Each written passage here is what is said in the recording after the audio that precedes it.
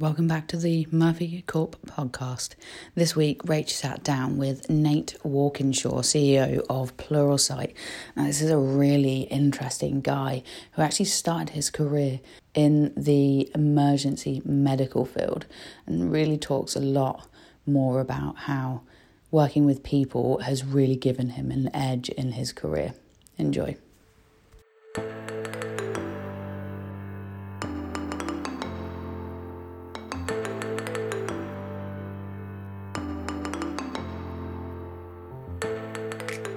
Hey Nate, how you doing? Good. How are you? Yeah, very good, thank you, mate. Very good. So nice venue. I always appreciate a decent hotel in London. Well, thanks for accommodating my room. No worries at all. I mean, it's been a while since I've been back to a bloke's room, but you know, we won't worry about that at the minute. So I wanted to kick off a little bit today with some of your background. And from memory, you started out working in health, didn't you? I did, yeah. I started out in Salt Lake City, Utah, working in the emergency medical services field for 5 years with just an incredible opportunity to learn a life skill called empathy. Nice. And how do you? So I've got a million follow-on questions from that. Yeah. But in way of taking that kind of life skill with empathy, how does that play out in your current role? Yeah, I mean, I think it dramatically impacted the way that I lead today. And I think maybe right after I'd finished my whole entire career in patient care, it allowed me this opportunity to see people completely different.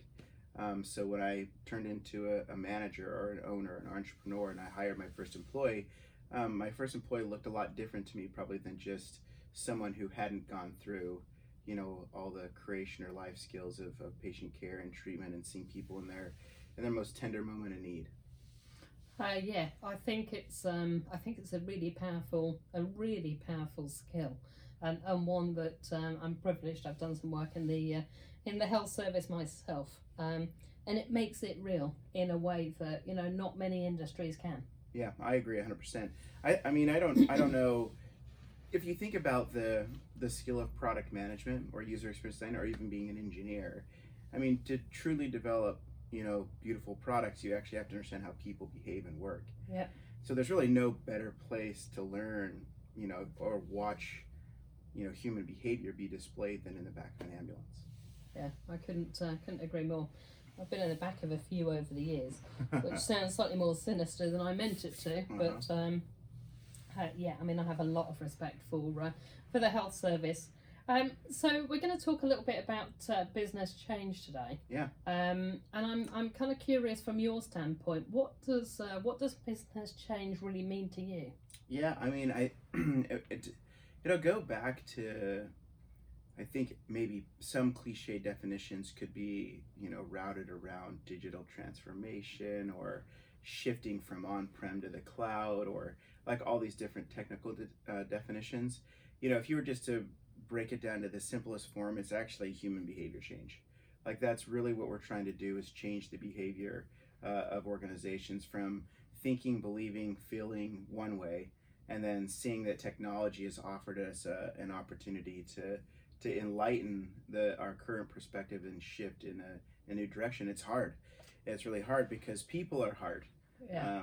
And people are hard to help them understand, what new opportunities could happen, not only for a business, but also align them to their own core values, their own beliefs, their own decisions, the own things that they can see, and really getting people to actively listen to those opportunities.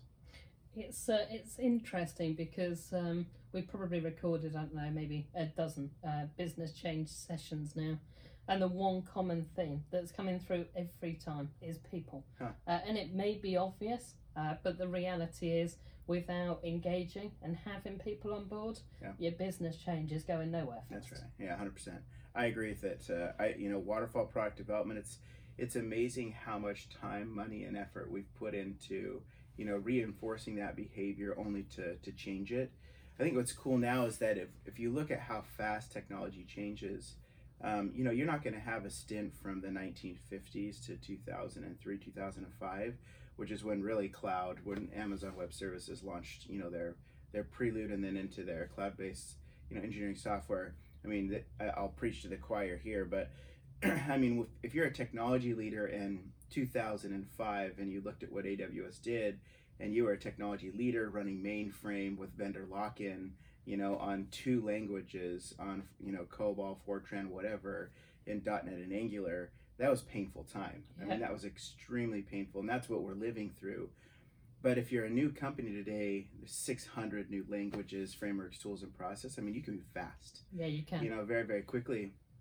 And so that means the mentality of the technologist that you hire today, a digital native, is their frame of reference is much different than the people that we had hired, in the past. Yeah, it's funny. We were asked by a client recently, could we hire people who could support their mainframe, who could code in COBOL? And my immediate view was, no, not unless we're going to step into a DeLorean, because we're going to really struggle to find those skills, but also we're going to struggle to keep people interested with that technology. Yeah, you'll find this pretty interesting. Working in the technology skills development world, we just, and you're gonna be shocked when I say this, but we just barely started to stand back up for the very first time building technology curriculum for mainframe. So actually 2 development roles.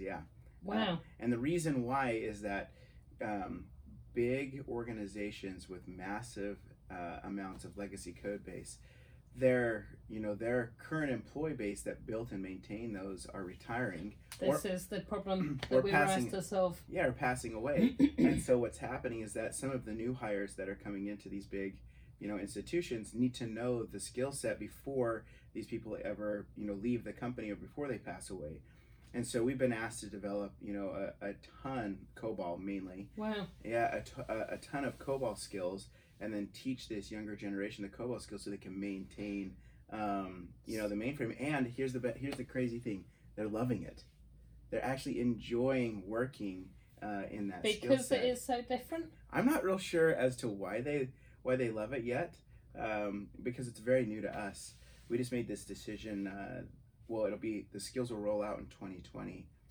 So I mean, it's a bit of an offshoot this, but there's certainly 2 or 3 of our customers who are asking for exactly that skill.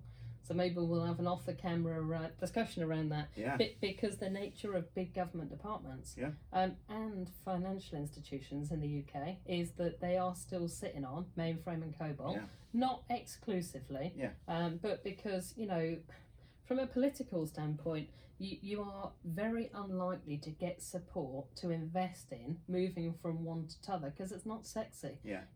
The only time you'll get the money to invest is when it goes tits up. Yeah. At which point someone's going to say, for God's sake, why is it sitting on there in the first place? Yeah, I agree with you. It is definitely not sexy at all.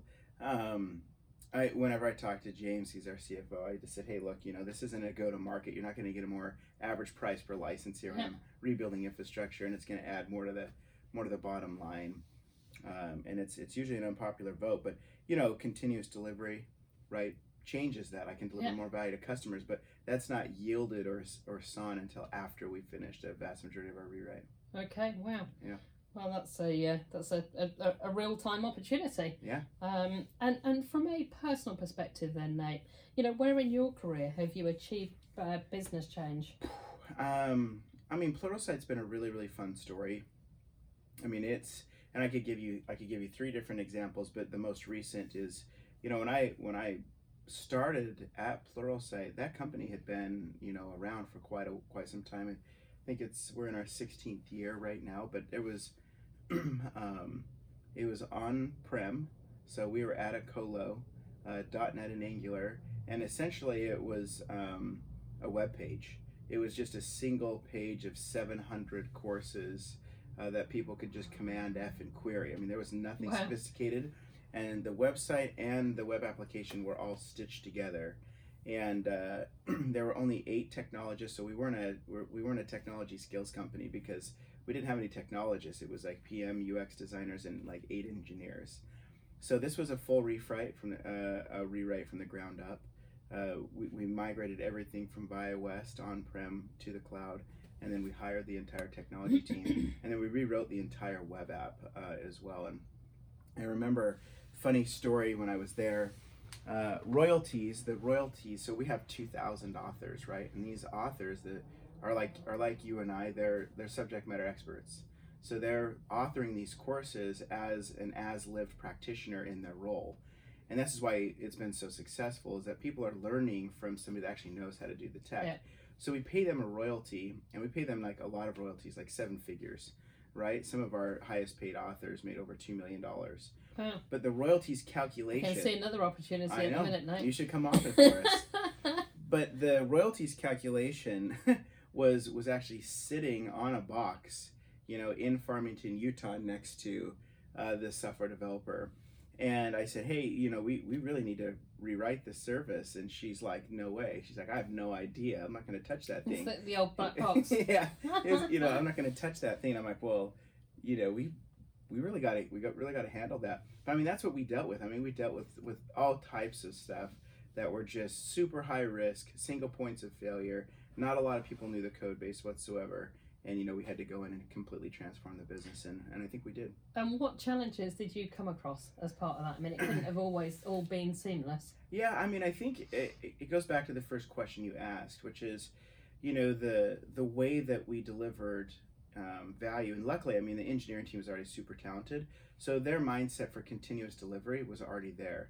What wasn't there or wasn't well established, just because it wasn't of any fault of the teams, was continuous discovery, which was talking to customers, doing prototype observation, truly listening to what they had. So they kind of user needs. Yeah. And the thing is like, what was beautiful about that is that they love to continuously deliver value, but as soon as you saw the whites of the eyes of the customer not engaging with something that you thought that you had engineered that was going to be, accepted or widely adopted, that's where all the change happens. That's when you rid bias. That's when you get, people all thinking together as a team. You get people thinking the customer is the most important, individual. They are the ones that break the tie, like what we believe and what you think. As soon as you ship an experience to millions of people, you don't get the right to decide if they're going to like it or not. Yeah, that's true. They'll decide for you.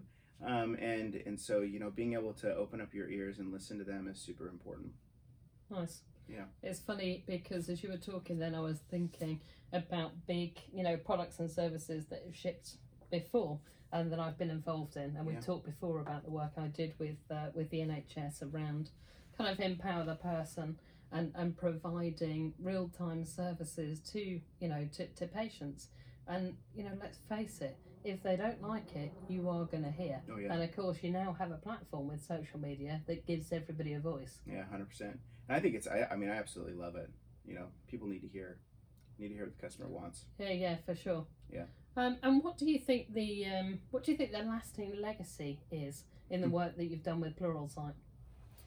Yeah, that is an awesome question. I have this like little miniature graphic in my head. And the graphic kind of goes, if you look at, I would like to go back to technology, because technology today, this is the current best thinking I have today, so you can ridicule it later, but I'll make sure we're off camera then. That's fine. The current technology really dictates the way that we organize. I'll share an example. So if you look at cloud from 2005 to 2010, every company that built on AWS is in cloud lock-in, and we were not susceptible to that. Yeah. Like we are, we're built on AWS 100% until someone new decided to come along, and now we're using a multi-cloud strategy. So that same thing also applied to data, right? And the way you think about data, and data could look like, a lot of data lakes today look like monoliths, which could be single points of failure as well. Right, and so but really, that was trendy. It was super trendy, and the thing that's interesting is like, so as you begin to automate the lower half of the technology stack, and you get teams racing toward the edge to build more human-centered products. If I fast forward 10 years from now, the whole goal of this is, well, I want to have a bifurcated structure on the data side, so I can stream data around all the critical business needs that I have. I want to automate the entire compute stack as much as I can, so it's basically knobs and dials, and that'll change roles. I mean, DevOps roles probably won't exist, which is interesting for our industry. Like, we have a lot of roles that you have to teach people to love and like and be engaged in, because a moment of need, but then those things are going to go away, and then it's going to turn into some other role. So again, I love it because it goes back to the first question you asked me, which is I have to be like an unbelievable behavior manager. Like I have to help teams create a vision, create a strategy, and then help them understand like why technology is going to move the way it's going to do, and then how it's going to affect their own primacy goals, their own families, their own ability to make a wage, and continue developing those skills, over time. And so if I look out 10 years from now, I think data, we need to do, security by design and be really ethically grounded in the way we think about data products. And I think you're going to do a lot of good, like a lot of good. I think a lot of cures for a lot of things already exist in aggregated, repeatable data. But we just need to be really cautious about how moral and ethical we are. It's an interesting one because data has, data at the minute is as popular as digital and as transformation has been in the last 10 years. Yeah. And it feels to me like it's on the same sort of journey. Yeah. You have the advent of chief data officers. Yeah. We've got clients approaching us for a kind of maturity assessment of their data. Yeah. And a lot of the time they don't know where the data is. And of course, without knowing where it is, you're not using it in the right way, and you're not understanding the true value of it. Yeah. It was interesting you talking about kind of data lakes. I was working in government at that time, and of course, the data lake, Hadoop, and I'm not naming products in a negative way, but everybody wanted to move to that. But again, it's the evolution, isn't it? So it's the stepping stone of how you start to learn how to use it. Yeah, well, I'll tell you, if you're good for a war story here. Always good for a war story. Yeah, I mean, so I love Hadoop's good, but so Kafka, is all the hotness right now. That's something super popular today. 10 years from now, I'll get laughed out of a room for even saying Kafka. But, Kafka was open source technology. The reason why Kafka was so important is because as we move from monolithic to microservices or bounded contexts, that allowed our teams to be cross-functional. They could be co-located or not a remote, right? And they could use any language, framework, tool, or process. The issue there is that as I built all these like teams of teams, or the Spotify model is so people love so much, it did give us everything we wanted, which was to continuously deliver value. The problem is that all of that data sat in that single microservice. So Kafka was born, right? And that was the data vascularity, the piping that we needed to move that very quickly. So we adopted Kafka as an open source language. Well, the problem there is that it wasn't well supported. So when it wasn't hardened, we would lose 40% of our data, right? Just in pipes because, the core team's trying to harden and tell Confluent, which was an enterprise-worthy services from the core team. So they harden it. Now, here's the worst story is that, they were on version, call it 1.0, and then, or call it 1.5, and then when they went to Confluent, they versioned, back to something that was more reliable, scalable, and secure. Wow. So what happened is that we did all this Spark clusters, we did all this transformation in it, and we set all these teams free, and guess what? We couldn't use any of it. And then, so we had to get all of the teams building, and that's what I'm saying, org design to data vascularity to delivering value to customers. I'm the living entity right now going through this rapid pace and investing not just, these are material dollars. This is 7 figures. Each one of my teams costs us a tremendous amount of money, and then just psychology and behavior. Then fast forward, let's say another 8 months. And after we got everyone into Confluent, AWS launches MKS, Managed Kafka Services. So at the touch of a button, it's completely handled at the bottom of every single microservice. So here's, 27 months worth of investment, 3 massive iterations, but I had to get all the teams there, all for it to be just automated, included in my SLA annually by AWS. And I guess that's the challenge of being right at the coalface and wanting to, drive that business change. Unfortunately, we will always need people like you, Nate, because the reality is most of us want to jump on the back of that after the learning's been done. That's right. But the difficulty is you're going to go through some of it and it's going to unravel. Yeah, and it was cool. We got to teach people about it. We were one of the first, teams in the world to go serverless, right? Role IQ was almost 60% of the experience was serverless. Even our own teams, even myself, when we sat there and watched, an experience being hydrated, Yeah. right? Not off its own server side data. Where we were blown away. We're like, this is the future. Like, this is how we could continue to deliver value faster. But then, when the technology isn't quite hardened, and then you lose 40% of role IQs for customers, yeah, not so fun. No. Yeah. But I mean, it's the analogy you use there for me when things have not gone well is when I've done most of my learning. Yeah, 100%. You know, I still look back on scenarios over the years where, early kind of head of IT roles when everything's fallen over, you don't know how to recover. Yeah. You've got, rightly, customers shouting and screaming at you. Yeah. That's still probably the busiest 6 weeks of my entire career and the most fun. Yeah. Maybe I'm a bit masochistic. I've got a feeling you might be a bit the same. I am, yeah. I always say I love when my face is put up against the concrete and just ground along the side of the road for a while. That's quite an image. Yeah. So what makes you want to drive change? What makes you not want to sit with the status quo? Yeah, who knows? I mean, I probably had a screw loose, when I was young.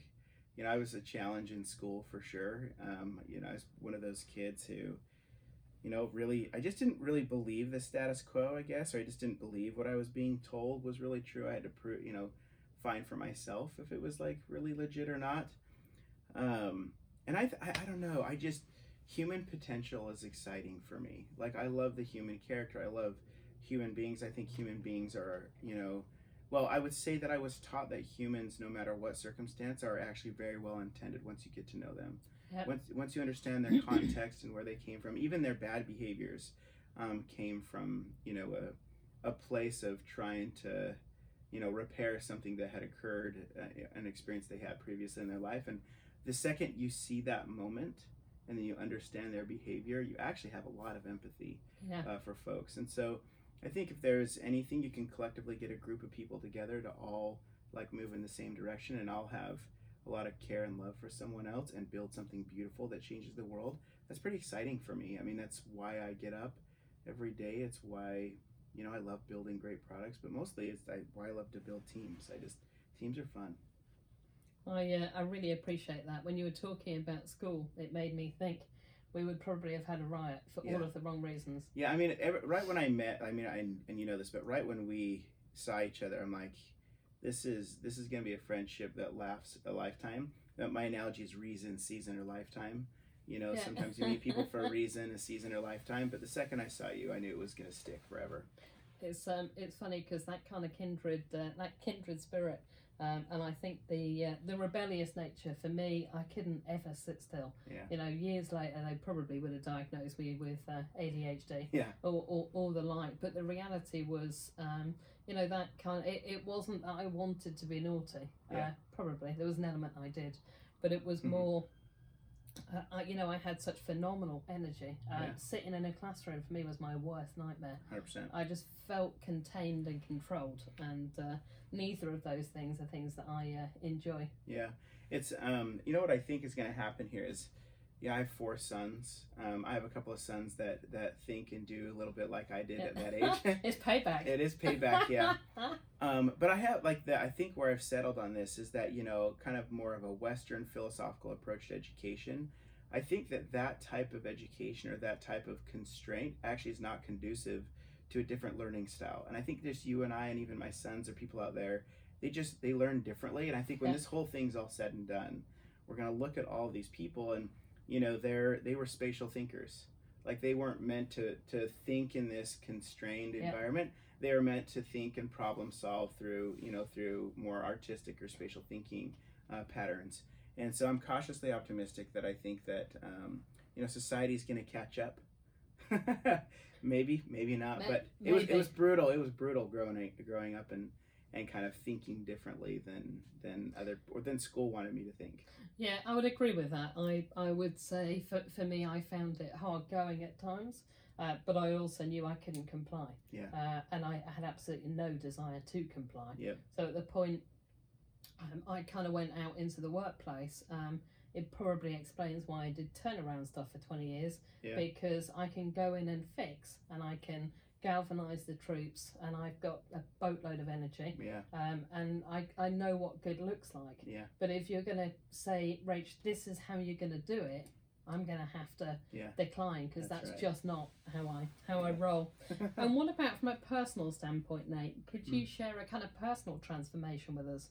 Yeah, oh my gosh. I kind of feel like my whole life's been a transformation. Um, you know, man, that's such a deep question. I could give you some highlights, but I mean, we've moved 13 times in 16 years. Wow. I started out as an emergency medical technician to start a medical device company, and then I did a decade worth of that while having 4 boys. And so, the hard part there was I had to decide whether I was going to be an entrepreneur or a dad. And I think the tough lesson there is I got to know my kids in Michigan after I'd sold, my first company. So I had to transform, and I've always wanted to be a dad, like a really, really loving father. And I had to learn to get to know my kids and my family in Michigan after I had, grown ParaMed and sold it. That's one big transformation is, becoming, a father that my kids get to know and I get to know them and they feel the love of like what every child should feel is how much they're loved by their parents. I'd say the second one is, I was never, Rachel, I was never into technology. I mean, I did, at Stryker, it was hardware. And then we did some hardware and software stuff. But maybe a little golden ticket I'll give you on this, which I've really never said to anyone before, is that when I left Stryker, I kind of got the whiff of what like hardcore IoT and software would look like. And we did engineer a lot of that magic into our products.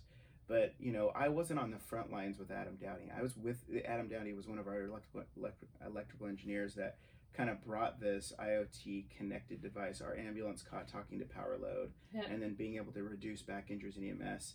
And I remember sitting next to him just being absolutely fascinated on like explaining the difference between a 13-pin connector, a 30-pin connector, a 5-pin connector, and then how that software talks to itself.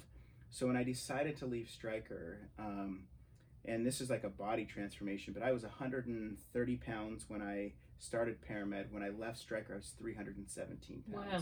So I had to go through like a mental and a physical kind of rebirth of myself. When I started Brightface, I basically spent the vast majority, if not all the liquidity I'd spent from that acquisition on teaching myself software, on teaching myself a completely different industry. And so what that looked like, and a lot of people don't know this, but I hired like all of the brightest minds in hardware and software just to work around me every single day so I could understand how software worked. So I could actually learn how to develop. My dad said, that was your Harvard or Stanford education, but I actually had to build the environment to withstand and pay people around my mentality because I had probably had so much ADHD. And that's what happened. Like we shipped 40 products, 44 web applications in 3 years. Wow. And 3 of those went through pretty material acquisitions. Sold one to Strava. And then we also built the largest digital waiver application company, and that's prototyping it together at Brightface. And then Podium is a huge company today, but I actually sold the domain to Eric and Dennis, and now that's one of the fastest growth tech companies in the world. And I talked to Eric a ton, but yeah, I think everything I do has been, I don't know if it's self-inflicted, but has been a pretty big mental thought about how I love to learn. Like I absolutely I love it. Yeah. It's and the sense I always got from you, Nate, from the first time I heard you talking at the Next Web over in Amsterdam, is that desire to learn, that desire to better yourself, and that desire to give back. And they are qualities that you don't see in a lot of people. And so for me, I can relate. And just a big thanks. Really enjoyed chatting to you today. Superb. Yeah, it's my absolute pleasure. I love being with you. Thank you very much. Yeah, thanks.